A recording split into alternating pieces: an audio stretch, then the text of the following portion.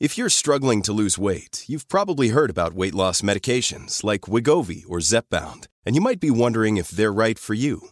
Meet PlushCare, a leading telehealth provider with doctors who are there for you day and night to partner with you in your weight loss journey. If you qualify, they can safely prescribe you medication from the comfort of your own home. To get started, visit plushcare.com/weightloss. That's plushcare.com/weightloss. plushcare.com/weightloss. Hey, I'm Ryan Reynolds. At Mint Mobile, we like to do the opposite of what Big Wireless does. They charge you a lot, we charge you a little. So naturally, when they announced they'd be raising their prices due to inflation, we decided to deflate our prices due to not hating you. That's right. We're cutting the price of Mint Unlimited from $30 a month to just $15 a month. Give it a try at mintmobile.com/switch. $45 up front for 3 months plus taxes and fees. Promo rate for new customers for limited time. Unlimited more than 40 gigabytes per month. Slows full terms at mintmobile.com. City of London opens the way for more skyscrapers despite environmental concerns. Academics demand an emergency review of the Silvertown Tunnel. London Festival of Architecture boss leaves for Scotland. And an exciting new generation of British architects as the AJ Small Projects Prize is awarded to a building in Africa for the first time, while the Architecture Foundation publishes a book of over 100 new architects. My name is Merlin Fulcher, I'm an architectural journalist, and I will be bringing you a roundup of this week's top London architecture news. Welcome to the Lundown.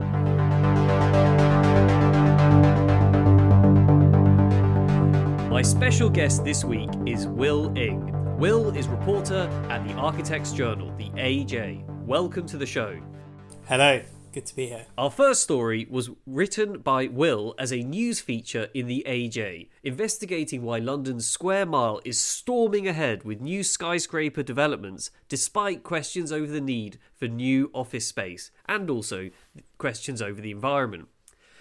In the first few months of this year, 3 office towers, all taller than 145 metres high, were approved by the City of London Corporation. They join 3 already consented towers given the green light in the past few years, 2 of which are more than 250 metres tall. Plus, there's a further 3 skyscrapers under construction and another 2 in the planning process. In its just released draft local plan, the City Corporation has spelt out how it aims to open up even more areas for potential skyscraper schemes, both north and south of its existing tall buildings cluster. The move could see towers thrown up over a wider part of the Square Mile. All this comes despite the dual issues facing high-rise London office space, a seismic shift towards working from home, and the ever-looming climate crisis. Tall buildings have roughly twice the carbon footprint per square metre of small and medium-rise buildings, according to engineer and Arup associate Tim Snelson. The net efficiency of buildings also tends to reduce with height. Simon Sturgis, an architect advocating net zero design through his practice, Targeting Zero, said in the AJ article, quote, "It seems crazy to be building like this amid a climate crisis." Well, what's this all about? Why is the City of London pushing ahead with these plans while there is still so much uncertainty over how much office space will be needed post-lockdown? So it's about economic growth, ultimately. New skyscrapers are investments of hundreds of millions, if not billions of pounds into the local economy. They will have new occupiers, probably office workers, very well-paid workers, operating in sectors such as insurance, tech, finance, legal services. And these people will have meetings and make deals with other people in the City of London, probably at quite expensive restaurants. So it's kind of an orgy of money, if you like. I suppose it's worth pointing out that the City of London represents the businesses, and in particular the financial services based in its perimeter, more so really than any other local authority. So unlike other local authorities or councils, it escaped, you'll like this, Merlin, it escaped the reforms of the Municipal Corporations Act 1835. So therefore, businesses still have a vote. Representatives of business are about 61% of the electorate. So Deloitte, for instance, has about 260 votes. according to a BBC article which was published in 2017. So a lot of the electorate in the City of London kind of have vested interests in the skyscraper industry. They are the lawyers, the insurers, potentially the surveyors, certainly the financiers that invest and kind of benefit from these skyscraper booms. And it's worth pointing out, Melon, that the chair of the City of London Planning Committee, who's a guy called Alistair Moss, is co-head himself of a real estate at an international law firm. So he himself kind of runs a big kind of real estate division at this law firm. Look, I'm not suggesting he's doing anything untoward, and I believe that he believes the vision of the City of London, which he's kind of pursuing, is the right one. But it's hard to imagine him kind of regularly turning down big real estate projects. That's absolutely fascinating. And certainly, I mean, looking at your feature, there's a really, really, really interesting quote in there from Peter Rees. And he's the former chief planning officer of the City of London. Somebody who imagined what the city would look like and then sculpted that over many decades before where we are right now. He said, the problem is that investment in these buildings is often from high net worth individuals who don't know what they are doing, advised by estate agents, and that what we are seeing in many incidences are trophy investments. Do you agree with him? Do you think his analysis of what's going on right now is correct? And what is a trophy investment, and why might that be a bad thing for London? Yes, I do agree with him. He obviously knows a hell of a lot about the City of London and has thought about it a lot.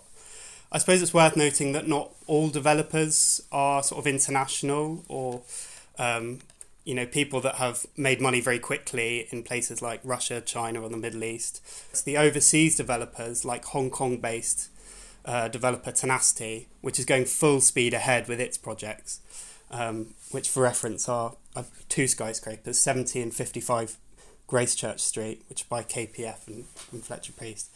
So I spoke to Patrick Wong, who's the chief executive of Tenacity, this kind of Hong Kong developer that I'd never heard of. And he said financial centres like London and New York are very attractive to invest in because they sort of know there'll always be a business-friendly atmosphere. But also because it's very kind of exciting and unique, was the word he put it to me, to be somewhere with such a long history. So I suppose you can argue that foreign investment is good, it's money coming to the UK, but at the same time, this is space which is being shaped by the whims of kind of big international capital rather than the most pressing needs of Londoners. And, in fact, I'd argue it has little to do with the pressing needs of Londoners. In a similar way to the kind of empty investment flats in Nine Elms. I think that's very, very interesting. And you're touching on history. And one of the things that's come, for example, in our Pocket London series that looked at Croydon in South London, we saw that in the 60s and in the 70s, this town, Croydon, became a centre of international business with lots of high-rise buildings being built. It was called the Mini Manhattan. And that's because George Brown, who was the then Deputy Prime Minister, blocked the erection of new tall buildings in central London, forcing big companies to build their headquarters elsewhere. Then, in the 80s and in the 90s, Canary Wharf took over the mantle of London's main business district, offering corporations even larger floor plates in the East End. And again, this was something that happened after the central government designated it an urban enterprise zone. So, but now it seems like London, it's kind of gone full circle with the city now clearing the way for huge new buildings right in that historic centre of the capital. It's exactly what George Brown's 1960s government tried to avoid and took actions to stop. So the question is there a genuine need for these bigger, better and newer central London office spaces? Or is this just an example of today's politicians lacking the spine to take some really bold decisions the way their predecessors once did? I think people that are pro-skyscrapers would say that, they offer us density, and therefore density in a really central location like the City of London makes a lot of sense, more so maybe than Croydon. So we mentioned earlier that Tim Snelson sort of has this argument that tall buildings, he's sort of talking 20, 30, 40, 50, 60 stories, have twice the carbon footprint per square metre. And there are sort of various reasons for that. But the people that support skyscrapers say, yes, well, but we can build them in the City of London where all the city workers get to their work via public transport, cycling or walking. So none of them are driving to the office in the middle of London. So I suppose there is a kind of logic to having it in the middle of the city. Is there a need for this space? I suppose that depends on your point of view. The CBRE said, I looked at the figures in this, there is a gulf emerging between the amount of office space which has been taken up in the last year and the amount which is laid empty. So the amount of free space doubled. At the same time, the amount of take-up kind of less than halved. And it's easy to imagine that businesses will be consolidating on their office space with hybrid working and kind of home working. On the other hand, is there a need for it? Well, there is a market for it. One skyscraper developer I spoke to said, actually, this could be a good thing, the coronavirus, for me shifting my office space. The reason why is because my office space has all the perks and bells. It's got the kind of welfare ticked off. It's got fancy circulation systems. It's got, more kind of collaboration spaces and more restaurants to dine clients. So I think there probably is a market for it. It's not just about the economic viability of these projects. We also have to consider those environmental impacts, and particularly, for example, the embodied carbon of steel, glass, elevators.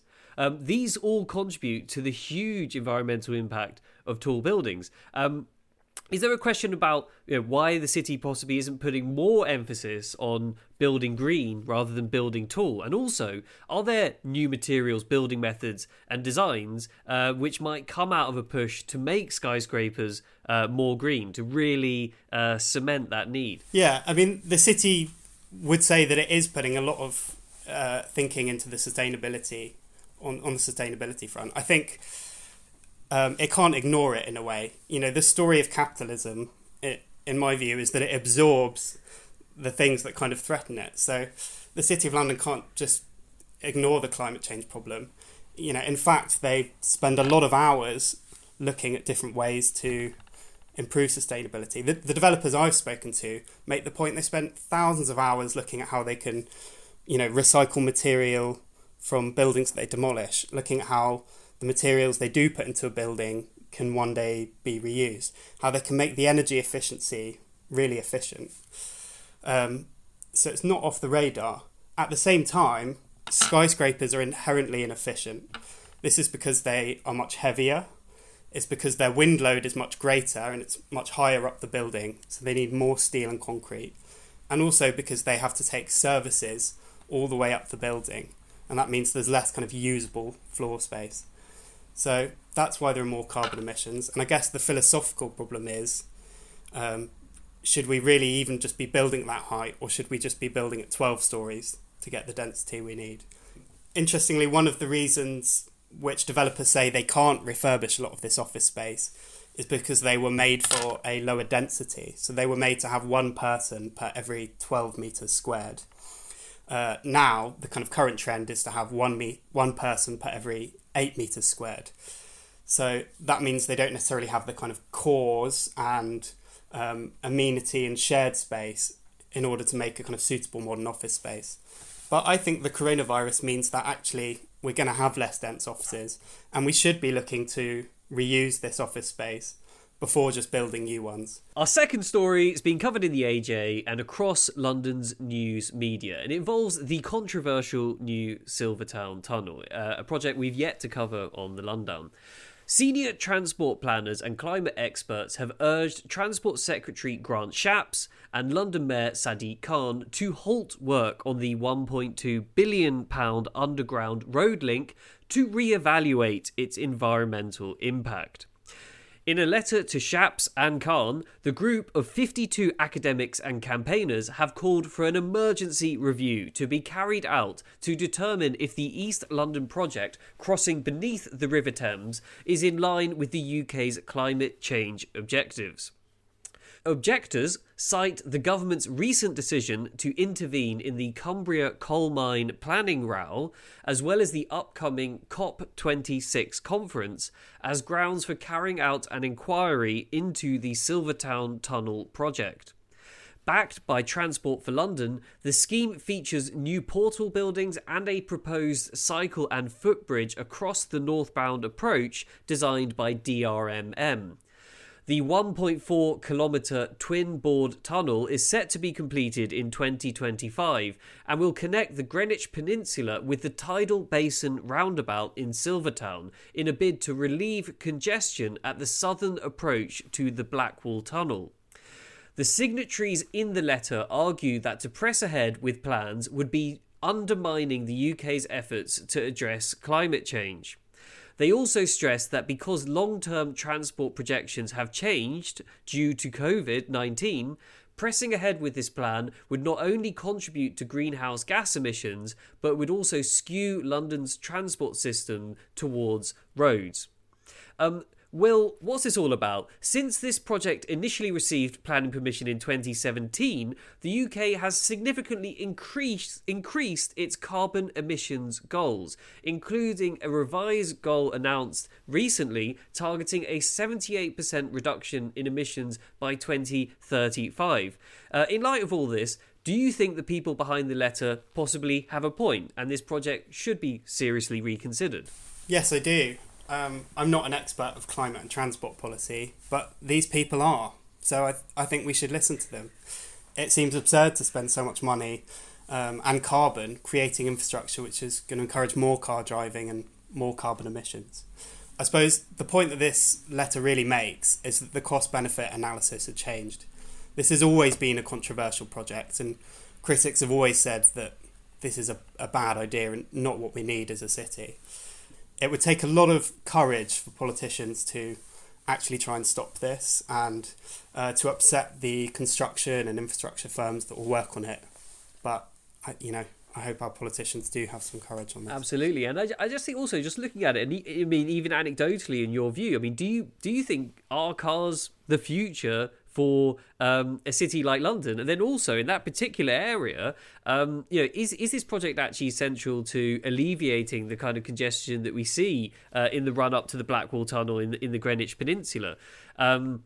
Because certainly if you look at where it's going, it just goes to a kind of a roundabout in Silvertown where there's not really much activity at the moment. So it's kind of begs the question: is that actually a route where people want it? But also, could we be spending the money on something else? For example, better walking and cycling infrastructure. I can say that between City of London and Canary Wharf, all you have is the Cable Street cycle path, and that's it's not brilliant. I'd imagine if you spent £1.2 billion on an amazing walking and cycle path, that would have some pretty extraordinary outcomes. Yeah, it's probably a bit utopian to think we can get rid of cars from a city, at least in the kind of short and medium term. But a lot of residents and also a lot of businesses could and should pivot to not using cars.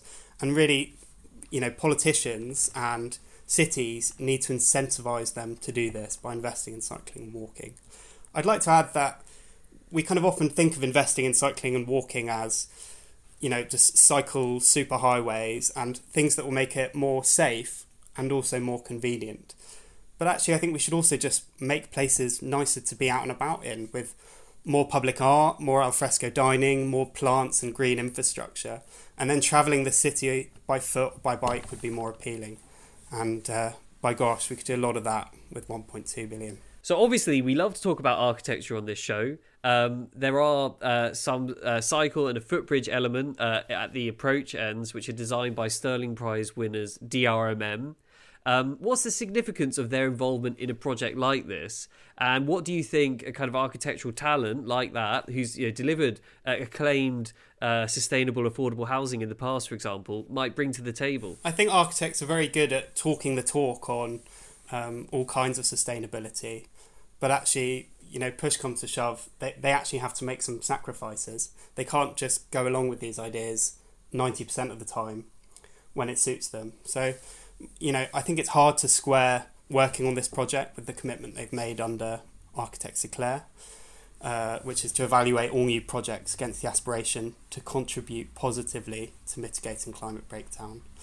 So I kind of understand it. Obviously, they've got staff that they need to pay who have got families, but it will be a very big moment when an architect actually, stops working in a sector that they have been working in because of the kind of environmental reasons of it, instead of making excuses, about championing collaboration and greening infrastructure.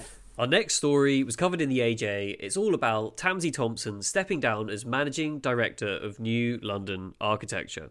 Tamsy is to leave London, the city she has championed for more than a decade, most recently as Director of the London Festival of Architecture, the LFA, and it's to take up a new Chief Executive role at the Royal Incorporation of Architects in Scotland, the RIAS. The appointment comes 3.5 years after Neil Baxter, the Secretary and Treasurer of the RIAS, formerly the most senior non-elected role at the incorporation, unexpectedly left the organisation, which represents architects across Scotland. The RIAS said Thompson's appointment was part of a, quote, programme of change at the incorporation aimed at increasing its outreach and influence and demonstrating the importance of architecture to Scotland's economy, society and culture. So, Will, what's this all about? Tamsy is an incredibly talented architectural curator, champion of culture and power player in the London architecture scene. Does her leaving London signal that London's days as a frontrunner in the architectural world may be dwindling? I think certainly a lot of people during the pandemic have reassessed their relationship with London and decided that they'd rather be in, a bigger home, maybe somewhere more near the countryside, and that leaving London is the way to do that. So perhaps it's indicative of that sort of very broader trend. I certainly think it's a coup for the RIAS that has had a difficult time since the resignation of Neil Baxter in 2017. And obviously there is still a kind of police investigation into reports of financial irregularities at the RIAS.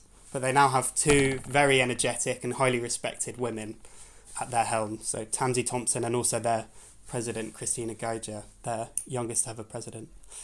Exactly why Tamsy left, I don't know. It's quite a good salary. It's sort of 65,000 to 70,000. So I'd probably leave London for that, Malin. There is also the fact that if you work in architecture or for an architectural organisation, but not in practice, then the best money and potentially sort of the most power is in the RIBA. My understanding is Alan Vallance is on more than £250,000 a year. Certainly the highest paid chief executive of the RIBA, who, by the way, I noticed congratulated Tamsy on her move. But there are 6 staff at the RIBA on more than £100,000. So, if that does motivate you, then this is the kind of place to be. And obviously, RIAS is a sort of related subsidiary of the RIBA. And you said it's a bit of a coup for RIAS, and certainly it looks like New London Architecture is losing one of its biggest assets. But what are some of Tamsy's real key achievements as head of LFA and her work at NLA? And what kind of innovation do you think she might bring to RIAS? She has a reputation for getting things done, finding money to get things done, which can be a struggle for architectural organisations. She has good outreach and is good at getting stakeholders on board, which I think is what RIAS want. She also has, obviously quite a lot of clout in London, so I think the RIAS will want to use her to make more of a kind of noise in terms of policy. I know they have sort of strong opinions on lots of things, particularly the building regulations. So to make more of a noise in Holyrood and in Westminster, and also maybe to boost relations with the RIBA and have more of a say there. I'm certainly keen to see some competitions for nice little pop-ups in Edinburgh and Glasgow, and lots of the amazing new emerging architects who are based in those cities getting an opportunity to showcase their work nationally and internationally in the design media. So I can certainly imagine that happening. I hope so. I'll go up there to visit them. Our final item is all to do with a new generation of rising stars of the British architecture world, who are arguably more adventurous and more innovative than previous generations. This year's AJ Small Projects Award has been awarded to an efficient, ultralight, socially driven project in the autonomous region of Somaliland's capital, Hargeisa, costing just £9,500. Meanwhile, the Architecture Foundation has published a 600-page book celebrating more than 100 emerging design firms in a publication titled simply New Architects 4. The AJ Small Projects winner is a 30-metre squared common room for Hargeisa Town Hall, designed by the London and Somalia-based Rashid Ali Architects, and it was constructed with a local carpenter and students from the nearby university's School of Architecture. It's the first time in the award's 26-year history that a project in Africa has received the £2,500 top prize. Previous winners have included Comordy Grawk, Chris Dyson Architects, Howard Tompkins Architects, Mitchell Taylor Workshop, and Robin Lee Architecture. A separate social sustainability prize was awarded this year to Automated Architecture's Block West in Bristol. It's a £75,000 temporary community hub formed of 145 plywood timber blocks, and it's part of a public programme, an arts-led initiative enabling residents to gain skills in designing the spaces they need. Themes of innovation are echoed in the Architecture Foundation's book, which also emphasises the number of emerging practitioners who are rewriting the rulebook for architectural business models, including companies like Migrants Bureau, who curated Open City's learning website at the start of the pandemic, and Space Popular, who have designed a substantial body of digital architecture that exists only in virtual space. So, Will, what's this all about? Why is it such a big deal that a very low-budget project in the autonomous region of Somaliland's capital has won this very prestigious prize, which is often previously focused on things like private houses and cultural or community commissions in the UK? I think any recognition for Somaliland is really nice. You called it an autonomous region, but I would go so far as to recognise it as a country. As you will know, most other countries do not recognise it. Sort of similarly to Taiwan, it's not recognised, so countries don't have to sort of lose face with a bigger nearby government, in this case in Mogadishu.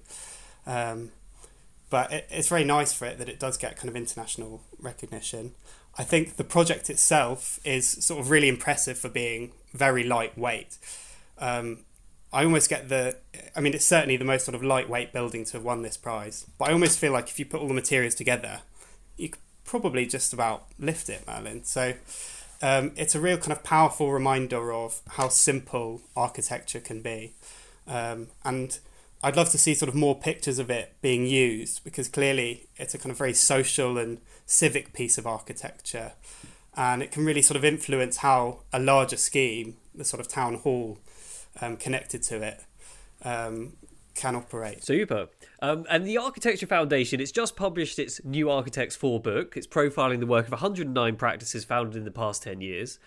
Does this publication and the AJ Small Projects Awards, going to a new, relatively unknown studio, suggest the profession is undergoing a significant moment of change, renewal and innovation? I think possibly it's more kind of gradual than you are suggesting, but yes, I think maybe there's something in that. Perhaps that's because there's more sort of emphasis on collaboration in procurement. Perhaps there's sort of more projects and commissions for small, diverse and kind of creative practices. I know that even kind of big estate, regeneration developers are keen now to harness small practices and have other voices on board. So I think that might be one reason. Perhaps another reason is that wages have fallen in real terms with inflation, and increasingly it's just good to be out there on your own as a business, and there's less kind of tying architects to their to the practices they might be working for. Some would say it's a bit strange that the architecture industry places so much emphasis on starting new businesses rather than working for a larger one. It's different from, say, teaching, where the rising star teachers of tomorrow, they aspire to be great educators at great schools, but they aren't necessarily all trying to set up their own schools from scratch. Why is working for a larger practice often seen as less cool by certain architecture institutions than starting your own one?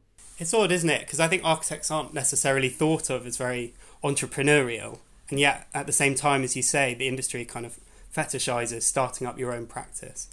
I think maybe the reason is because design actually is very collaborative, I think, but within an organisation it's very hard to gauge which ideas came from where, and ultimately probably we as the media have some responsibility to this. Ultimately you get kind of architectural celebrities who tend to be the practice owners, And, of course, Norman Foster isn't responsible for everything he puts his name to. Some of it he probably barely knows about.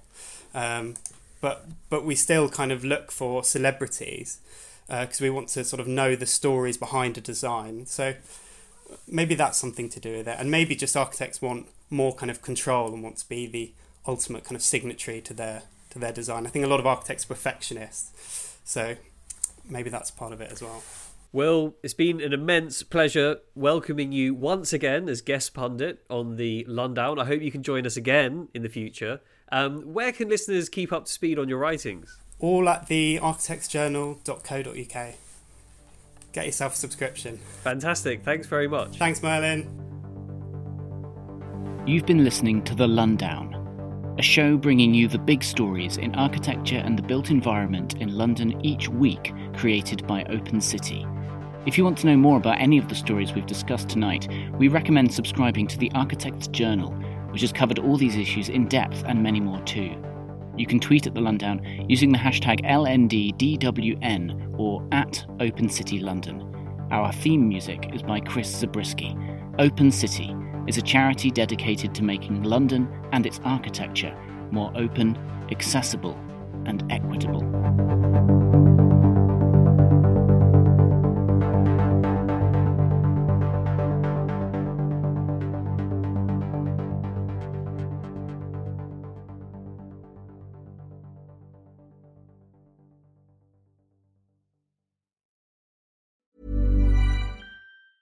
Mom deserves the best, and there's no better place to shop for Mother's Day than Whole Foods Market. They're your destination for unbeatable savings, from premium gifts to show-stopping flowers and irresistible desserts. Start by saving 33% with Prime on all body care and candles. Then get a 15-stem bunch of tulips for just $9.99 each with Prime. Round out Mom's menu with festive rosé, irresistible berry chantilly cake, and more special treats. Come celebrate Mother's Day at Whole Foods Market. Even when we're on a budget, we still deserve nice things. Quince is a place to scoop up stunning high-end goods for 50 to 80% less than similar brands. They have buttery soft cashmere sweaters starting at $50, luxurious Italian leather bags, and so much more. Plus, Quince only works with factories that use safe, ethical, and responsible manufacturing. Get the high-end goods you'll love without the high price tag with Quince. Go to quince.com/style for free shipping and 365-day returns.